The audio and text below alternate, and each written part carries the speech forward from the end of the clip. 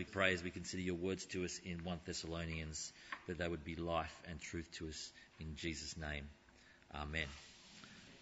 Well, Ray Galea, who some of you might know, he was previously the rector at Multicultural Bible Ministries, MBM at Rooty Hill, and he's now ministering in Dubai. He wrote an excellent little book on the Psalms called God is Enough. And I'm going to start today by reading his introduction, where he says this. I think I'm coming out of a 6-year midlife crisis. I hope so anyway. I think the midlife crisis hits the moment you realise you're not going to achieve whatever goals in life you have set yourself, whether consciously or not. Time has run out. It's not going to happen. As a pastor of God's flock, I feel I should somehow be above such things. It's tragic how superficial my unfulfilled goal is. I want a big church. 1,000 people will do nicely. But deep down, I don't think it's going to happen. Now, knowing Ray only a little, deep down I reckon it could happen. And actually, I think it might have already happened in Dubai. But it's an interesting and vulnerable disclosure, isn't it? Success for him is connected to his job. I reckon that's normal for a lot of us. But a successful ministry equals one that's big, right? 1,000 people will do nicely.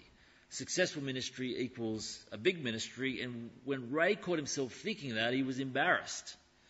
Now, maybe he should have been, but isn't it true that most of us will look at ministries and churches that are large and think, man, they've got it together. That ministry must be pleasing to God. And depending upon how we think of ourselves here, we can either think, well, we must be pleasing to God too, or, well, we're not that successful, so maybe we're not pleasing to God. Now, this is the sort of question that confronts us in 1 Thessalonians chapter 2, because in verse 1, the Apostle Paul says to the fledgling Thessalonian church, baby Christians, you know that our visit to you was not without results. Or in other versions, you know our visit was not a failure. So what kind of church does God think is successful? What kind of ministry does he think is a failure? And what does a ministry that pleases God look like? And what might that mean for us as contributors and recipients of that ministry? They're the questions before us tonight. This is our second week in this neat little New Testament book known as 1 Thessalonians. It's one of the earliest documents in the New Testament, and I think it's intriguing because the Thessalonian church was formed by the Apostle Paul after a visit of just 3 weeks, perhaps. And it's encouraging because we saw last Sunday this fledgling church really seems to be having a good crack at living the Christian life despite opposition. They seem to be the genuine article, the real deal, forged and formed under considerable pressure. Now, our series graphics here, they highlight those 3 words, faith, hope, and love, that are kind of ideas repeated throughout the book. But a tagline to the series could be, pleasing God while we wait, because that really is the theme of the book. Like, how do we please God while we wait for Jesus to return? How do we please God while we wait? And specifically today, what does a ministry that pleases God look like? Now, to help us answer that question from 1 Thessalonians 2, I'm going to arrange things under 4 headings. You can see them in your outline. Message, motives, method, and impact. Now, I know that impact is not actually a word, unless you're a Kiwi, right? For example, hey, Jared, could you pick up a cappuccino when you got the fish and chips? That would have a big impact on my lunch. Message, motives, methods, and impact. It's not a typo. So firstly then, why was the Apostle Paul's ministry to the Thessalonians, why was it not a failure? Why was it not without results? Because despite any appearances, they proclaimed the authentic gospel message. Let's read about that in verse 2. We'd previously suffered and been treated outrageously in Philippi, as you know, but with the help of our God, we dared to tell you his gospel in the face of strong opposition. You know, in the background story to this church in Acts 17, Paul and his travelling companions, Silas and Timothy, they had a rough time in Thessalonica. Perhaps they'd only been teaching there those 3 weekends before some Jews in that town rounded up some troublemakers to form a lynch mob, started a riot in the city, pinned the blame fairly and squarely upon Paul and his friends. And it was so dangerous that these new believers had to bundle Paul and Silas off to the next town called Berea under the cover of night. Now, when the Thessalonian Jews realised that Paul had gone to the next town and was doing the same thing there, well, they did the same thing to him there. And so he had to flee to the coast and then go down to Athens. And the Thessalonian Christians in this baby little church, they would have been across the details, but still in verse 2, the Apostle Paul references what had happened to him in Philippi, like even before he got to Thessalonica. Like he's very vulnerable, and he openly admits that he had been humiliated there. And in fact, Acts chapter 16 tells us that they were stripped naked, they were beaten badly, they were flogged severely, they were jailed unjustly. Like theirs is not a ministry that was covered in glory. There's not like a Netflix doco crew that is following these guys around. It looked like a failure. And yet he says in verse 2, and this is the key phrase, with God's help we dare to tell you about his gospel. Because it's God's gospel. The message of good news that Thomas was talking about, that originates and belongs to God because it is his plan for the salvation of humanity, which culminates in the life and the death and the resurrection of the Lord Jesus. It's not a message that comes from Paul and his chums, that's been finely tuned and neatly packaged. It comes from God. It's God's gospel, his message. And so it doesn't really matter if there is opposition or if there is no opposition. A ministry that pleases God foremostly is a ministry that proclaims his gospel as simply, as clearly, as accurately, and as energetically as possible. Now, friends, as Christians, we need to do good deeds. We have got to give ourselves to justice initiatives. We've got to be a part of social goods of all kinds. And I don't know how to do that in Northbridge, man, because people seem like they've got it all here. But I do know that Christian belief without compassion is a very hollow thing. And as Christians, we need to grow in our godliness and our personal morality, otherwise no one will see the Lord. But those are both responses to the message. They're not the message itself, and yet many Christians confuse it.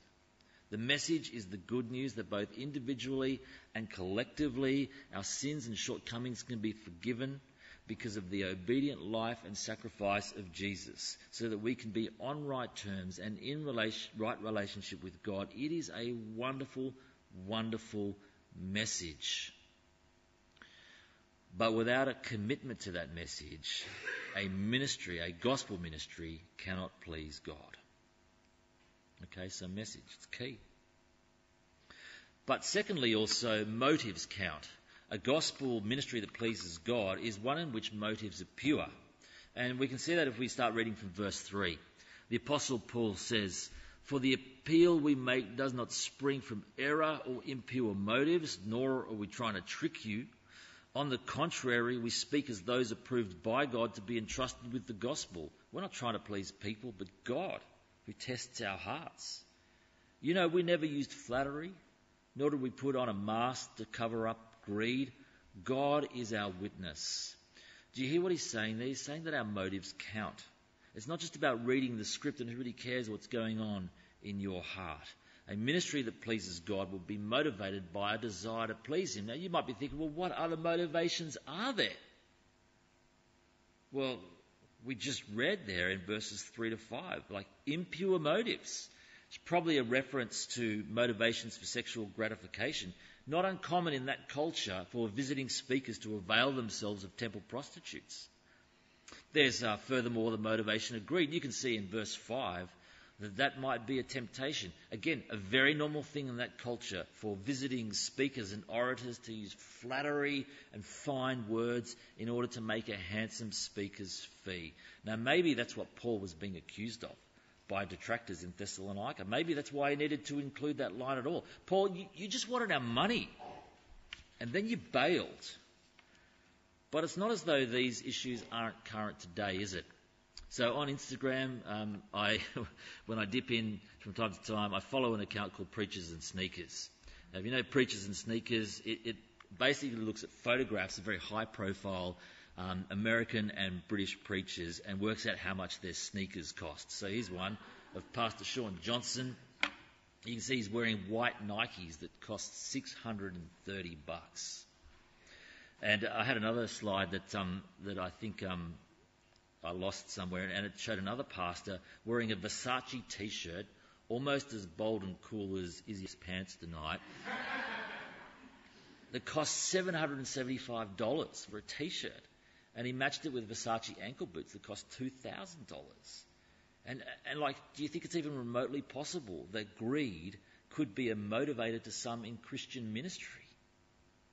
Isn't it true that it's so off-putting to people who look upon Christians as he's just in it for the money? Now, friends, for me, the temptation is not so much about money, although I'm embarrassed to admit that I must love it because I worry about it a lot. For me, it's the temptation to speak in such a way that I will be liked by people. So I don't think I'm motivated in Christian ministry by impure sexual motives, nor by cash per se, although I've got to keep testing my own heart. But in the words of verse 4, I do find myself overly concerned by pleasing people rather than pleasing God. Or in the words of verse 6, I can find myself looking for praise from people because I like people. And I want them to like me back. And it must have been a real live temptation because the Apostle Paul mentions it twice. And yet he can confidently say to the Thessalonians, perhaps also to his detractors, we didn't do that. We weren't like that. We weren't motivated by error or trickery or flattery or deceit or greed, not even by a desire for human praise. We're motivated by a desire to please God. Now, friends, isn't that what you want to be like as well? Paul says we've been proven to be entrusted by God to proclaim his gospel. He tests our hearts. He is our witness. He knows. And so we see that a successful ministry is one that's motivated by his desire to please God amongst the full range of competing motivations. Well, next we turn to the idea of method, and that is just to say that a ministry that pleases God is going to have a certain methodology that's more up close and personal rather than stand and deliver, command and control. Now, during that reading that Marlene brought to us, you would have heard the accumulation of family metaphors as the Apostle Paul described his interactions, his ministry method amongst the Thessalonians. We were like little children among you. Do you remember him saying that? In verse 7 and 8, we were like young nursing mums in the way that we cared for you and shared with you. In verse 11 and 12, we were like encouraging fathers among you. And I imagine that Paul and Silas and Timothy, they could have waltzed into town with a sense of entitlement, both ordering these Thessalonians around and demanding a living from them, but they worked night and day to support themselves, presumably in their own trades, as well as teaching the gospel. And I guess if they set up shop permanently there and things kind of grew, someone might have needed to turn it into a full-time gig, because I've got to tell you, man, churches do not organise themselves. But the point of them being bivocational, I guess, is so that nothing gets in the way of becomes a stumbling block to the Thessalonians' reception of the gospel message. But still, they could have pulled rank and kind of asserted their authority, and yet they were gentle. They could have just presented their lectures and left, but they cared for the Thessalonians, sharing their lives with them like a caring mum. They could have kept a polite distance, but they loved the Thessalonians. It was up close and personal. And they could have been harsh, but they were like an encouraging father. I know it's Mother's Day, but it's an interesting insight into God's take on our role as fathers, to encourage and comfort and urge rather than criticise, exasperate or withdraw from our children. But the Apostle Paul and his companions were like that with the Thessalonians. It was gentle and it was proximate. It was caring and encouraging. It wasn't removed and onerous or discouraging or disinterested. In my first kind of ministry job, I worked with teenagers, and we used to take school leavers, those who'd finished Year 12, to Vanuatu, where we'd do some building work at an Indigenous Bible college in the jungle, and then sit on an impossibly beautiful beach like this one. In fact, it wasn't like this one, it was this one, for a few days at the end, because some of us, you do have to suffer for the kingdom, don't you? We thought it was better to take the kids to do that sort of stuff than for them to go to the Gold Coast. But for me, right, the most enjoyable part of the whole trip, it wasn't sitting on the impossibly beautiful beach at the end. It was working side by side with local Nivan dudes. And one morning we were mixing concrete to make building blocks And I just thought they had this ingenious way of doing it, where they'd pile up the sand and cement into kind of a heap, and then they'd slowly pour water into the top, and one of our guys would mix it with a shovel, and then one of their guys would mix it with a shovel, and we'd take it turns. And I thought, this is so cool. We are like making concrete the traditional, primitive, Nevan way together. Until later that afternoon, I saw a broken mechanical cement mixer lying under a mango tree. And I asked them about it, and they said, yeah, that's the way that we normally do it, but we haven't got around to fixing it just yet. And I was so deflated, so disappointed, ripped off. But, I was really glad that we had that time mixing the concrete together, because it wasn't efficient. It was so much better than efficient, right? It was close. It was close.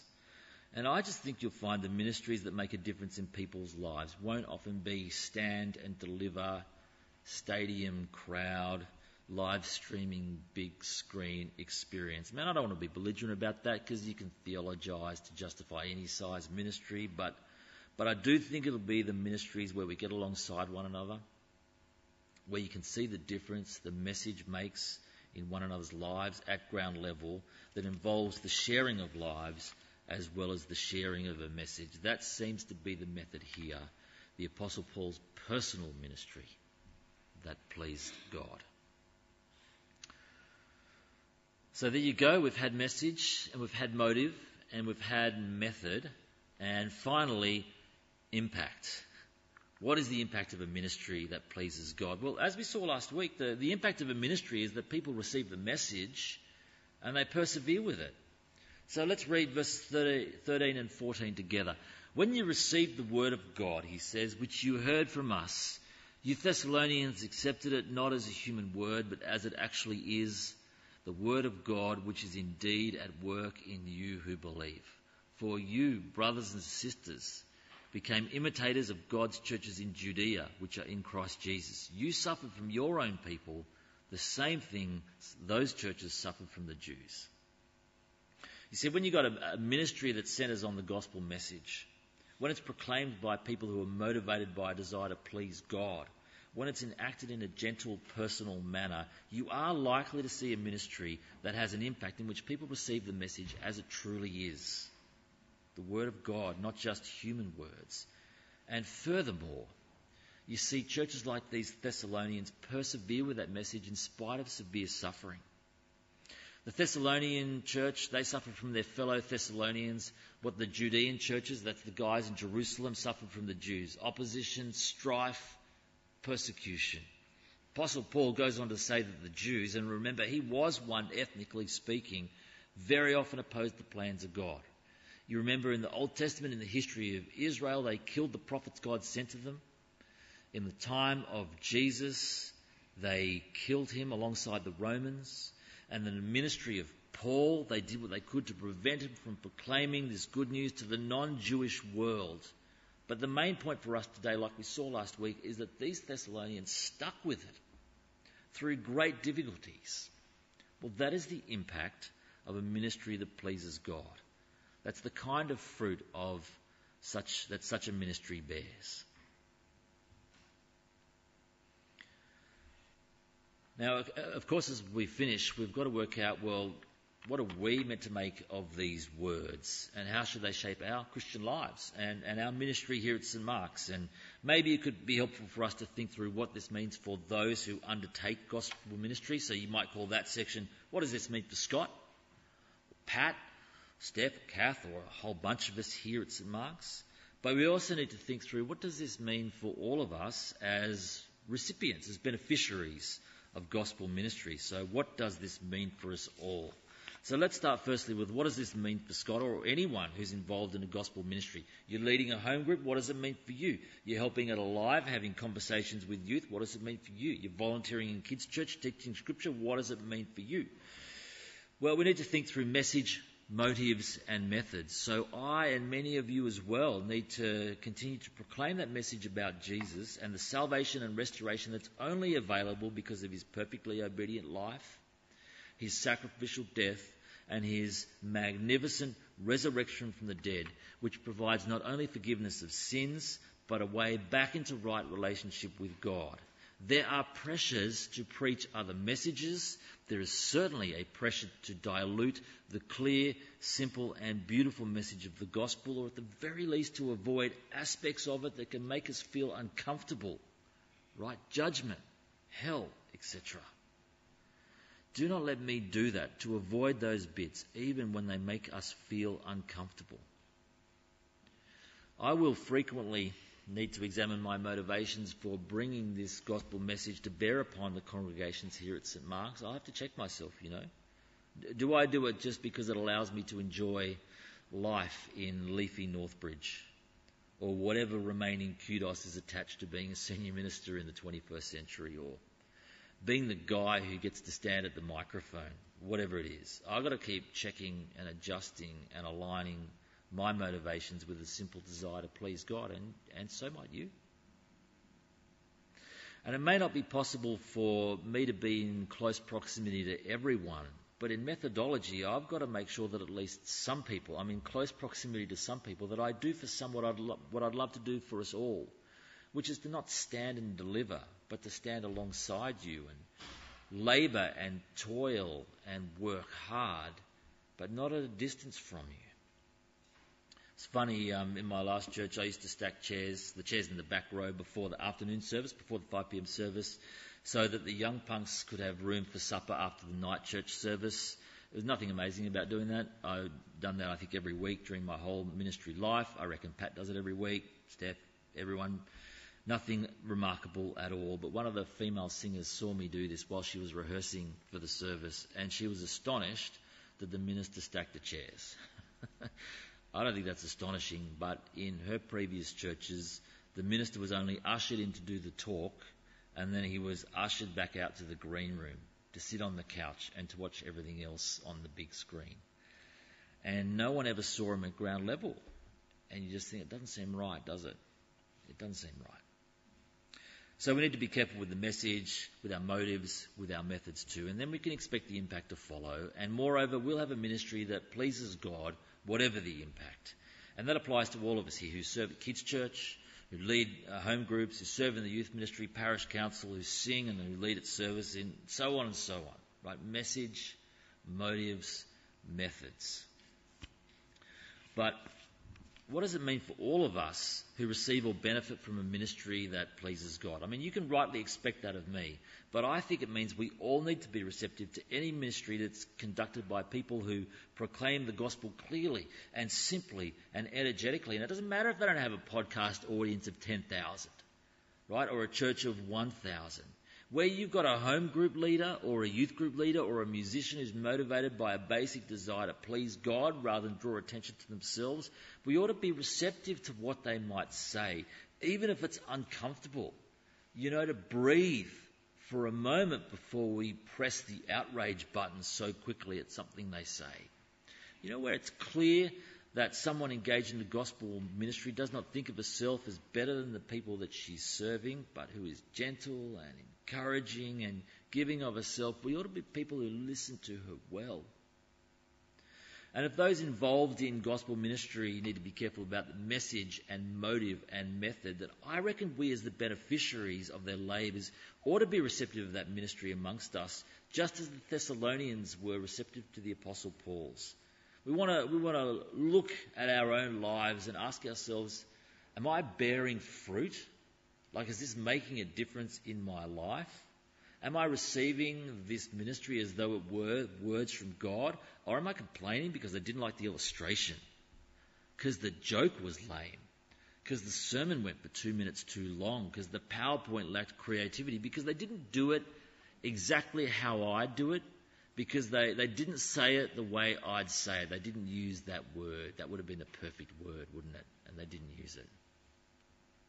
Am I sticking with this gospel message? Am I persevering with it, even if I'm ridiculed by my wider culture? Even if I'm tempted to ditch it by the remnants of the sinful nature within me? Even if I just want to give up because right now I'm finding it very hard? Those who bring the gospel message, well, we need to ask questions of ourselves, our motives, our methods frequently. But the rest of us, we all need to ask questions of ourselves. Am I receptive to this well-motivated ministry? Am I persevering with this word? Because, friends, if the answer is yes, then we all might just have a ministry that pleases God. Let's pray together as we finish. Heavenly Father, God, last week we thanked you for the example of the Thessalonians. Tonight we thank you for the example of Paul. We thank you for his commitment to your message. It's your message, it's not ours. We thank you for his pure motivations, and we ask that ours might be as well. We thank you for his personal methodology, and forgive us and prevent us from ever feeling like we shouldn't get close to people. And I pray as recipients of gospel ministry, you'd always be encouraging us to be receptive to ones that match your message, your motives, and your methods. For Jesus' sake we pray. Amen.